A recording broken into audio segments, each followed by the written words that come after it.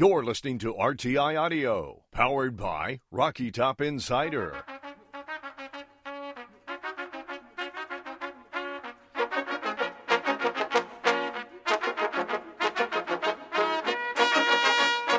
This is the RTI Press Pass with Rick Butler and Ryan Shumpert.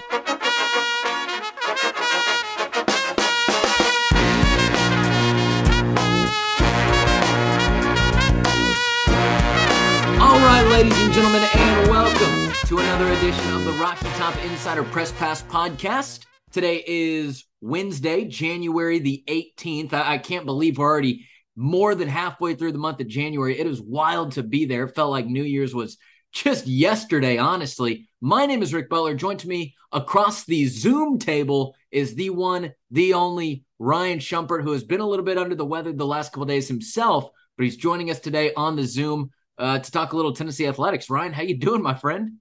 I feel like that's a loaded question.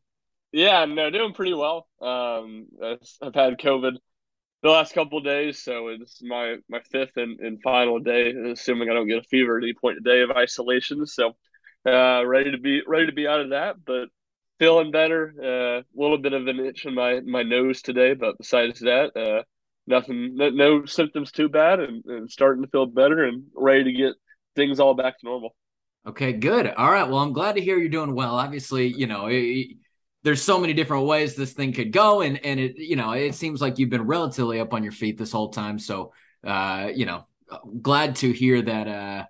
Glad to hear that. Hopefully, it is just coming and going right through, and it'll be nice and easy. But man, we got a little bit of football to talk about, a little bit of basketball to talk about today. This is not going to be the longest RTI Press Pass podcast we've ever had. Like we've already discussed, Ryan is at home. I am at home myself. So we're just going to kind of hit a couple of the big topics going around the world of Tennessee sports right now. A little bit of football, a little bit of basketball. Just like I said a second ago, Ryan, we have football recruiting to talk about, and we have the last week that was Tennessee basketball. Do you have a preference and where you would like to start this thing out? No. I mean, I think the basketball is probably a little bit more interesting, but I'm cool to go either direction first.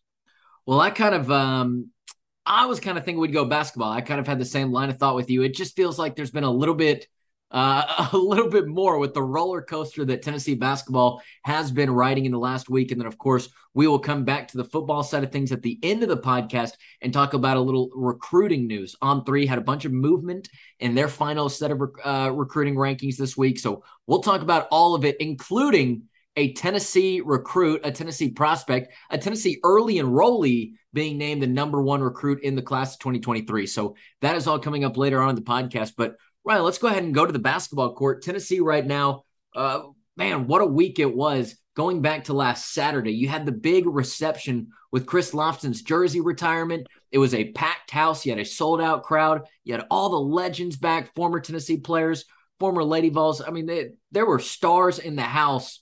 But unfortunately, Tennessee didn't get the win at home. Kentucky came in, they beat the Volunteers, and really a surprising fashion. And then that has certainly, we'll talk about how that kind of carried into the Mississippi State game that was on Tuesday. But let's go back to Saturday. Just kind of what were your takeaways coming out of that game? What were your takeaways on what this does to the Tennessee basketball season as a whole? Well, I don't know how much it really does to it as a whole, because it's a long season and it's a tournament sport. As Tennessee fans often say, when the team wins, well, they're going to have to see it in March to believe it, with Rick Barnes as the coach. And that's the upside of a lot of the loss, is that it is a loss that happened in mid-January. It's not going to affect anything that happens in the NCAA tournament. It's not going to affect the final half of this team, but certainly I think it was, one, a really disappointing loss against a rival who was struggling. Two, when you add the Chris Lofton element of it, I mean, that certainly put a sour element on the other, what seemed like an otherwise, great day for Tennessee to honor Chris Lofton and what they did a great job of adding his number to the Raptors and honoring his legendary career. But really, I think when you look at it, what it does negatively for the long-term of the season, it's going to hurt a lot in the SEC championship race. Alabama continues, I think, looks like the leader in that race, and they look like the best team in the SEC right now. But even with that, I thought that going into the Kentucky game, they were probably a little bit better than Tennessee. But you look at the schedule, Tennessee's got a little bit easier schedule. Tennessee gets Alabama. They play just one time. That game's in Knoxville. So even going into that game, even though I thought Alabama was a little bit better, I probably would have given Tennessee the advantage, or maybe would have called them the most likely team to win the SEC in the regular season.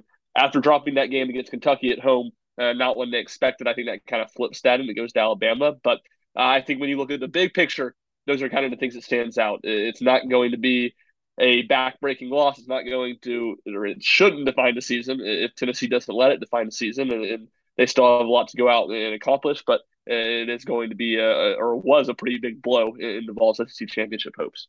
Yeah, I thought it was really fascinating the way that Kentucky kind of came in and approached this game against Tennessee, because you hit the nail on the head. I mean, this was a struggling Kentucky team that came into Knoxville. I believe the Tuesday game before that Saturday one was their South Carolina loss at home to break the 28-game home win streak. And Kentucky ended up snapping Tennessee's 25-game home win streak, just a couple days later. But you're right, they were struggling. It was really fascinating listening to the post-game press conference afterwards, just hearing how John Calipari and the Kentucky Wildcats, they basically attacked Tennessee. And what they said was, hey, we were going to let them get their shots inside, especially with maybe Uros Plavsic. It was when the offense goes back outside. It's when Tennessee wants to get those three-point shooters comfortable behind the arc, is when they were really going to start to press and make their life uncomfortable right there. I found that to be a really interesting strategy, but really, frankly, one that was smart and obviously was effective against Tennessee and what they wanted to do. Yeah, Uros Plavsic got his, I think, a career-high 19 points, which was, uber impressive on 9 of 11 shooting. But considering that was really Tennessee's only consistent offense the whole time, I think you've got to give a lot of credit to what Kentucky did on defense. But, does that worry you, I guess, moving forward into the rest of the season, maybe that there is a little bit of a blueprint for Tennessee to struggle offensively? And we know that Tennessee can struggle offensively on their own. I think the first half of the Mississippi State game on Tuesday night proved that. But do you kind of look at that at all and think about that in any kind of certain way for the rest of the season coming up? I don't know. And that's something that I've thought about really Saturday after the game a good bit, because you're right. Kentucky showed a good game plan of defending Tennessee, but it's what Michigan showed in the round of 32. It's run Tennessee off the three-point line. It's make them score from 2-point range. I think there was, to me, it felt like so much deja vu in those two games. And some of it I'm trying to separate because it starts with myself. I was sick as a dog with a stomach bug for the Michigan game, wasn't there. Saturday morning is really when my symptoms were at its worst with COVID. So I'm sick watching the game at home. Tennessee is getting run off the three-point line. They can't make shots. They certainly played better, I think, in that Michigan game, mainly because Kennedy Chandler played so well than they did against Kentucky. But then it just felt like they were pressing. It felt like they were nervous. It felt like the game was maybe too big for them. I don't know if it was the fact that the first real big home game of the year to Chris Lofton stuff. So I don't really know how to get a great read on that. I do look at it and I say, if a team is going to defend Tennessee the way that Kentucky defended them, Tennessee needs Zakai Zeigler to have a big game, because he's the one guy on the roster. Vest can be a little bit too, just because of the way teams guard him. But he's the one guy on the roster that can beat his man one-on-one, possession after possession, and get to the basket and finish. And I think outside of the big men scoring, Uros Plavsic, Olivier Nkamhoua, who didn't have a very good game, that's how Tennessee's going to have to score. That's their 2-point offense, is mainly Zakai Zeigler driving the basket. They have a little bit of mid-range stuff with Josiah Jordan-James, Julian Phillips, and Tyreek Key even a little bit too. But it's mainly Zeigler. And Zeigler did some good things in that game, but goodness knows he struggled to shoot the ball. He missed, 2 or 3 just point-blank, easy layups, and had a couple other shots at the rim that he makes pretty consistently and didn't. So this is a long-winded answer to say, I think in some ways, yes, Kentucky showed a way to defend Tennessee and one of the better ways to attack Tennessee, but it was the same way Michigan did. And even with that, I think if you get Zakai Zeigler playing, or not even playing, just finishing in the basket the way he normally finishes at the basket, that strategy isn't going to be nearly as effective for other teams. Yeah, and that's the thing for me as well. I agree with you. I do think that, hey, for anybody else that's going to play Tennessee for the rest of the year, that is probably going to be a pretty good way to attack, just because we know that Tennessee is so hot and cold, especially from the three-point line, especially from that shooting arc. I mean, against Kentucky, they went 3 of 21 from the field, from the three-point line, which was not great. But think about 14.1%, which kind of carried over into the first half of that Mississippi State game where they were awful from three-point land as well. So I do think that there's certainly some hot and coldness to Tennessee's three-point shooting, and I think that is a way for other teams to kind of combat Tennessee's offense. Now, as we said a second ago, this is certainly an up and down unit for Tennessee on the offensive end. Going into the game into Starkville last night, which was Tuesday night, man, Tennessee had some challenges to face in that game. Not only were they missing Tyreek Key because of an illness right before the game. He was a game-time decision, could not go. But they were also missing Santiago Vescovi due to a shoulder problem that kind of flared up against Kentucky. So not only was Tennessee struggling from the three-point line, but they didn't have two of their better three-point shooters on the court as well for that entire game. I think you saw those struggles kind of start out the game yesterday in that Mississippi State. And then we'll get into the comeback that happened in the second half. But how kind of nervous were you just for Tennessee's offense watching in the first half of the Mississippi State game yesterday? One final thought on Kentucky real quick. Okay. And this is from the Kentucky side of things. I think a lot of what Kentucky playing well too, or finding something different, and that's the fact that Sahvir Wheeler did not play. Their starting point guard did not play in the game against Tennessee. I think Kentucky is light years better when Sahvir Wheeler's not on the court. We're watching them a good bit last night against Georgia too. When he did play last night, but he didn't play. Maybe his full workload, he didn't start.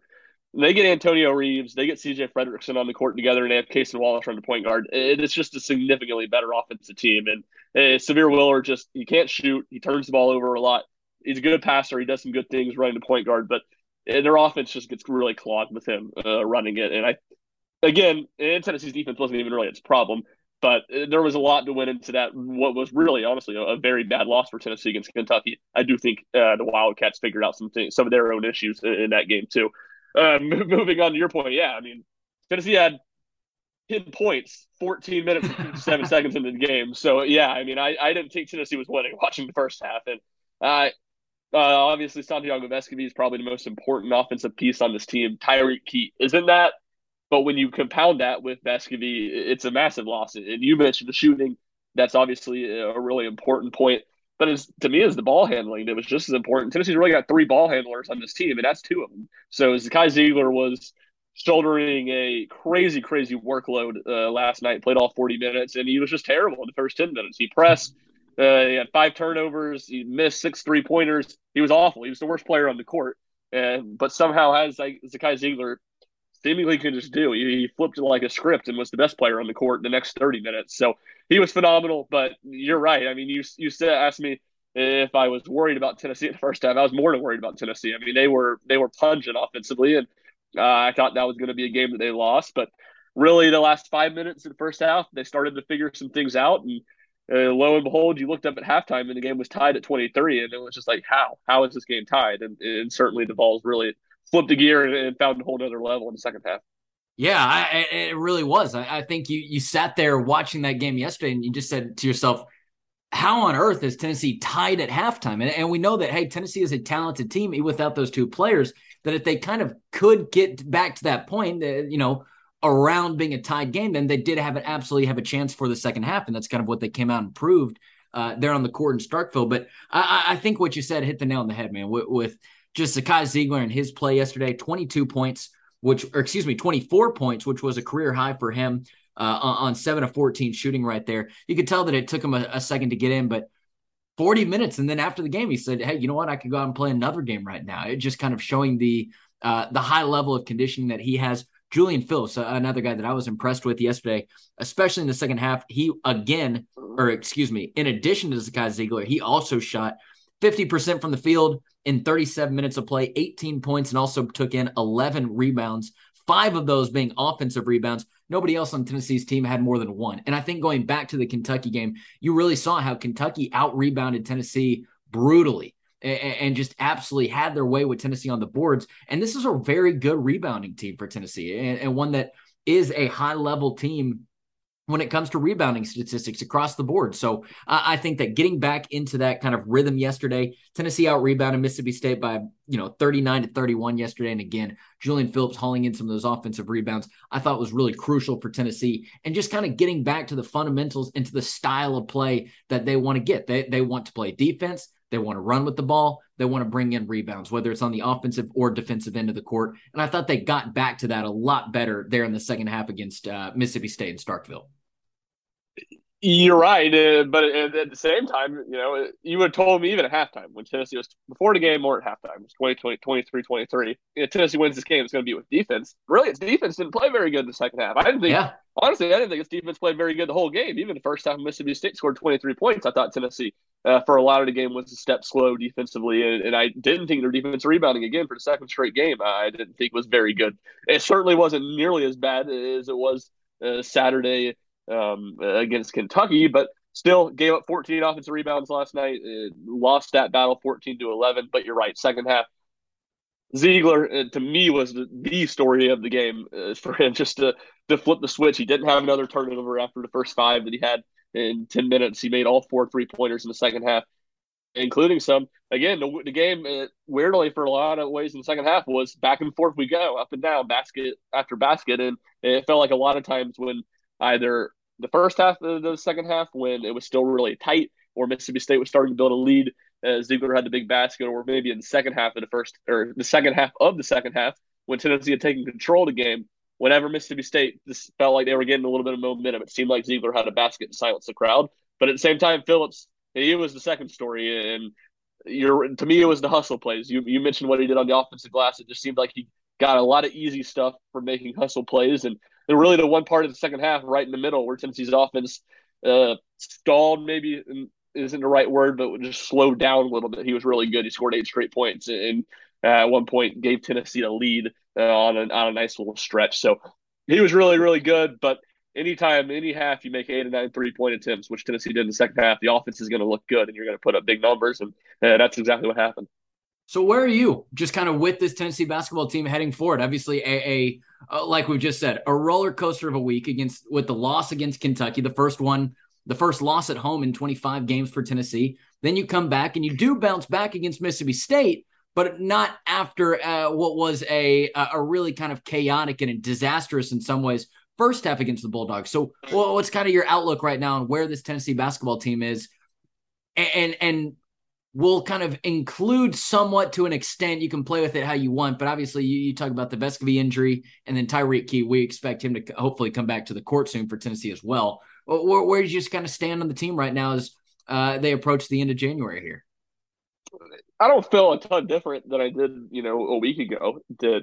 Certainly the Kentucky game was a bad loss. Nothing about last night really worried me. Certainly Tennessee should have played better than they did, even with their absences in the first half. But winning on the road, I thought even before the Vescovi was in Key were out, that last night had the potential to be a really challenging game. And this week, obviously, it was a road trip to LSU, had the potential to be a really challenging week. So I feel pretty similar as I did about this team before, or at least the last time we talked before the Kentucky game. I think the rebounding would be the one thing that maybe worries me a little bit, because we've seen that happen in 2 straight games, and particularly the defensive end. The offensive end, they've been an elite rebounding team all year. Defensive end, they've really just been average. I mean, they haven't been bad, but they've been right around the national average in defense rebounding percentage. So I think it's the Tennessee team that needs to clean things up there and then just continue to try to improve offensively. And to me, a lot of that is just getting the guys on the interior going and trying to find a rhythm for guys like Uros Plosic and Olivier Comlois, who really is offensively had 2 straight kind of quiet games after a big stretch. But I think you're right. Vescovi's a big question you point to and look at now. He missed 2 games early or back in December against not very good opponents with a left shoulder strain. It seems like this is a flare-up of the injury, and it was pretty noticeable, at least watching it on TV on Saturday, that he was banged up in Kentucky after he fell to the ground hard in the first half. And obviously he went back in. So it doesn't seem like that's going to be a super, super long-term injury. But again, it's an injury that's to what probably Tennessee's most important offensive player. If not, I guess I probably wouldn't say he's their most important player overall, but one of their most important players overall. And certainly I think their best offensive player. LSU, who is 12-5 on the year, unranked right now. They will host Tennessee this upcoming Saturday. Tennessee right now 15-3 on the year, 5-1 in conference play, like we talked about. Only that loss to Kentucky under the belt among SEC competition. But that game is going to be at 4 o'clock p.m. Eastern time again this Saturday afternoon. Number 9 Tennessee traveling to Baton Rouge to take on LSU. Ryan, the basketball team is going to hope to have a little bit of the success that the football team had back just a couple months ago over in Death Valley. Yeah, it certainly will. And against an LSU team that's honestly been struggling a little bit. I watched a lot of them. Funny enough, when I was in Mississippi, that first night of conference play after the Ole Miss game, when they had a really impressive home win over Arkansas. But these days, just about everybody gets a home win over Arkansas. Vanderbilt whipped up on them, scored 60 in the second half on Saturday, and LSU's really been struggling since. So obviously, McMahon, first-year coach from Murray State, he brought a lot of those guys with him from Murray to LSU. So it's a talented team, but it's not a team that I don't think is quite up to the standard of the Will Wade teams over the last couple of years. And even earlier, kind of entering SEC play, I said, hey, this is probably a team that's going to be on the bubble, I would guess, on the right side in the NCAA tournament. Looking at it a few weeks later, still a lot of time to tell, but I say it's probably an NIT team. So if Tennessee can get more healthy, I think this is a game they should win. But as I talk about probably enough to really annoy our listeners, that winning on the road in the SEC, unless you're just playing a really terrible team like South Carolina, probably not going to be easy. You got to go earn it. It's going to be a challenge. I certainly think that's what Tennessee is going to have in store on Saturday in Baton Rouge. Yeah, Tennessee right now 4-1 in their last 5 games. On the flip side, though, LSU 1-4 in their last 5 games with 4 straight losses, 3 of those games being on the road. So the Tigers are certainly excited to get back at home. But nonetheless, 4 straight losses for LSU, and Tennessee is going to look to continue to pick up a little bit of steam here, bouncing back from that loss to Kentucky just a couple days ago.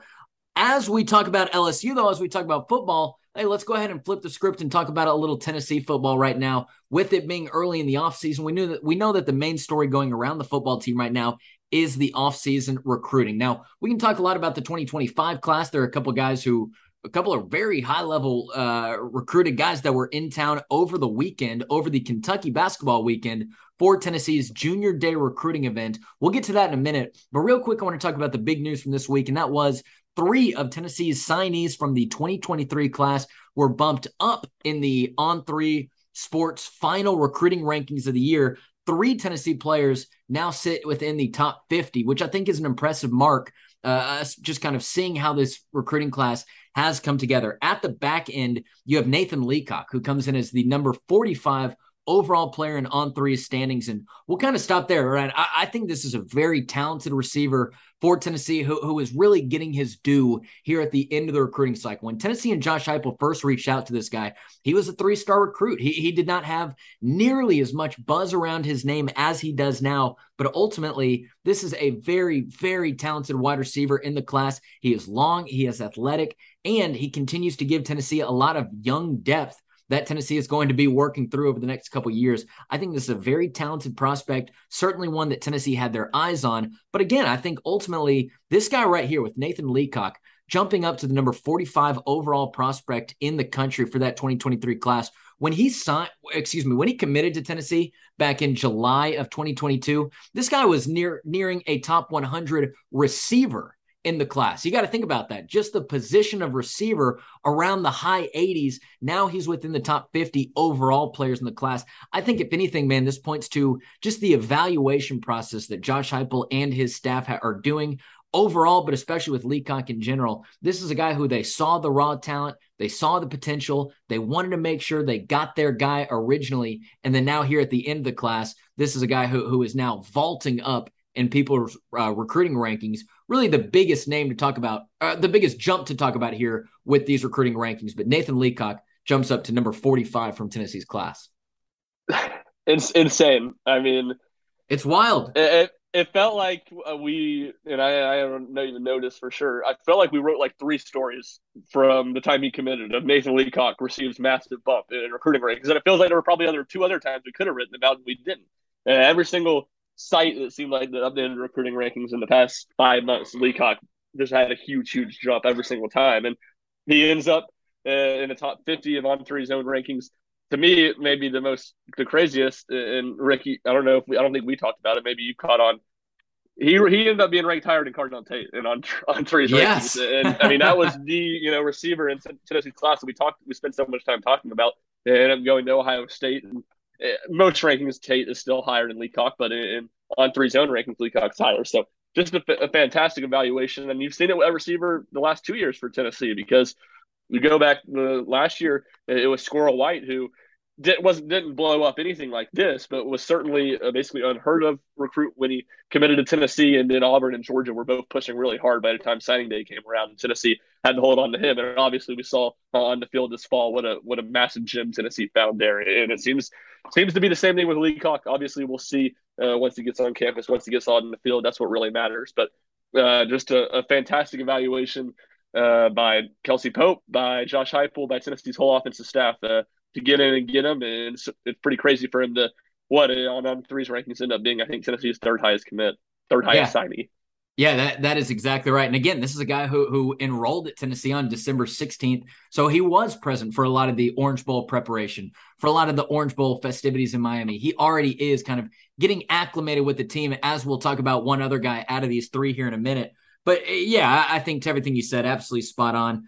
Just real quick, his senior season over at Millbrook High School in the Raleigh, North Carolina area, Nathan Leacock ended the year with 1,700 yards, 23 touchdowns on 82 receptions. No other player on the team finished with more than 45 catches or 670 yards in total. Again, he finished with 1,700 yards and 23 touchdowns on 82 receptions. I can't, I don't know. I'm not a recruiting expert, so I don't know about the talent level that Leacock was going up against in Raleigh, North Carolina area, but I think that those are absolutely jaw-dropping numbers regardless of who he was going up against. So really a solid job by Tennessee and the evaluation staff there. The next player on the list, though, number 29 in the recruiting rankings, that was David Hobbs, who is a very talented defensive lineman, a guy that Tennessee has wanted to get for a long, long time, and ultimately a guy that is going to prove dividends for Rodney Garner's staff. I think that this is just a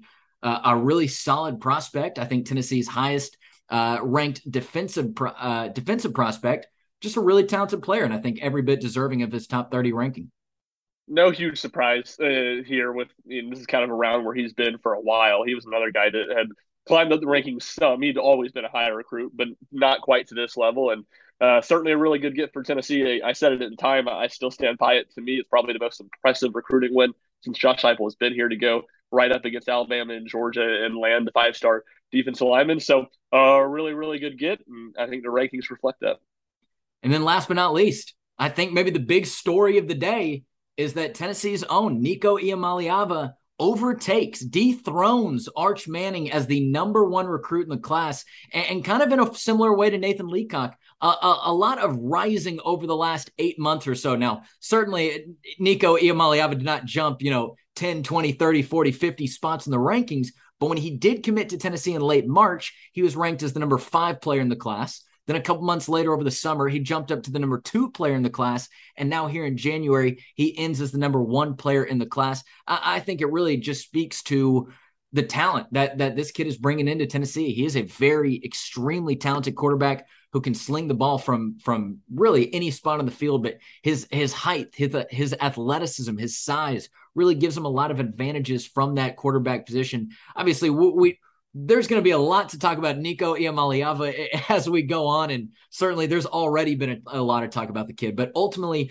for Tennessee to end this recruiting class with the number 1 player in On3 Sports rankings, I think that is a massive win moving forward for Josh Heupel and his staff. They can point to a lot of things now that they weren't able to previously. They can point to the fact that, yes, they brought in the number 1 player in the class already to other kids. They can talk about, how Jalen Hyatt is a Biletnikoff winner, right? They can talk about the number 1 offense in the country that they're coming off of. There's a lot of recruiting pitches, I think, for the Tennessee staff. And, you're ultimately seeing a lot of them come together. But at the end of the day, Nico Iamaleava jumps up to the number 1 spot in the On3 rankings. I was not expecting that yesterday, but again, a massive win, I think, on the recruiting trail. Obviously, it's now about how he pans out on the football field, but before that, and this whole saga leading up to it, this is certainly a very nice closure to the end of the recruiting cycle for Tennessee.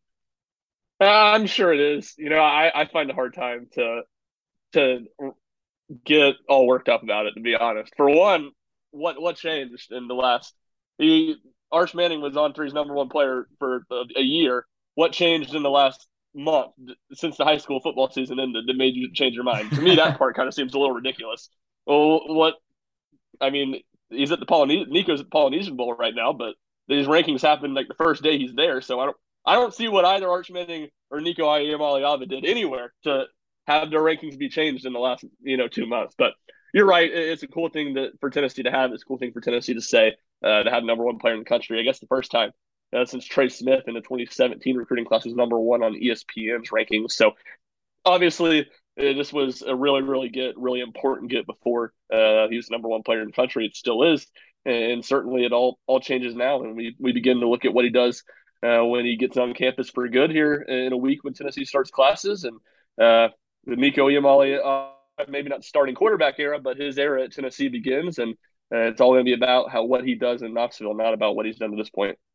Yeah, and speaking of quarterbacks, and we just talked about the Junior Day recruiting event that was taking place in Knoxville, obviously on Tennessee's campus last weekend. Another quarterback who is, I don't know, who at least is on our website right now. His name Cutter Boley. He is a 4-star quarterback from the Lexington area, Lexington, Kentucky. He's a 4-star quarterback in the class of 2025, but he was one of those really young players who was in Knoxville over the weekend for that Junior Day recruiting event. He actually posted a 3-minute video to Twitter, just kind of recapping the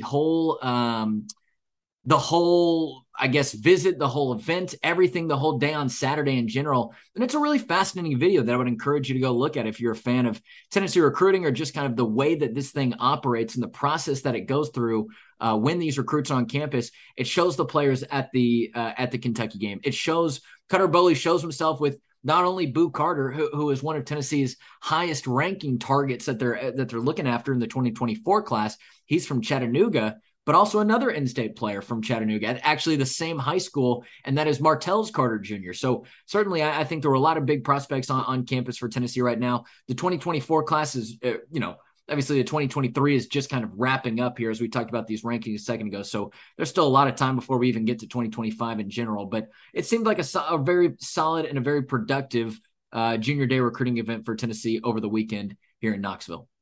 Yeah, it really did. And it was, you're kind of starting to see some stuff come to fruition because recruiting is such a long process that even when you get a full year into the cycle, even last year, Tennessee staff is running a little bit behind on scouting kids and getting things going. And certainly the effects of winning on the field, you don't always feel immediately in recruiting because it's so much relationship based and it's about what you do on the field gets people's attention, and then it's relationship based. And what Tennessee did on the field this year has certainly been able to elevate them to a higher class of player. And you saw that with the Alabama weekend when they had a ton of kids in town. And I think you see that again with their first two junior days in the month of January. And certainly they had a ton of really high level kids, bunch of 5-stars, Ryan Wingo, the defensive lineman, I think Nowarsi is how you pronounce his name, from Missouri Williams, from that, excuse me, Kansas 5-star City defensive lineman, from Kansas City. So tons of big recruits on campus. Not a ton of no commits from it, but you don't expect that. It's still early in the stage. This is about positioning himself in a good spot, and certainly they did that well in their first junior day in January. We'll see. They'll have a bunch more guys back, not this weekend, but the coming weekend, and we'll see who not only they are able to get in town, but who they are able to get in town again, because that will really be a sign of the top players that they are really in the top groups of in the early stages of the 2024 recruiting class.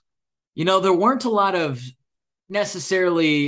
ton of storylines in the Tennessee sports world this week, but the ones that were present were certainly fruitful. I think when you talk about Tennessee, Kentucky, when you talk about Tennessee, Mississippi State, when you talk about this recruiting event, there's not a ton of things to talk about, but each one of those were significant. And that's kind of some of our early thoughts on those couple of topics right there. All right. So coming back next week, I think we're going to be back in house as long as we can keep the sickness away. It seems like Jack Foster is going to be back to Knoxville here in the next couple days as well. Hopefully next week we're going to be back in studio. We'll have a full show lined up for everybody. We'll be talking Tennessee basketball. We'll be talking the latest in Tennessee football and recruiting and just anything else kind of going around the Tennessee sports world. But again, that'll be next week. And hey, If we can't get back to studio, we'll still be doing a Zoom like this, still be getting you all the relevant information out there. But hey, Ryan, I think that's going to go ahead and wrap it up for us today. I know you've been under the weather the last couple of days, so we'll get you back to resting a little bit and then back up on your feet here in the next couple of days. But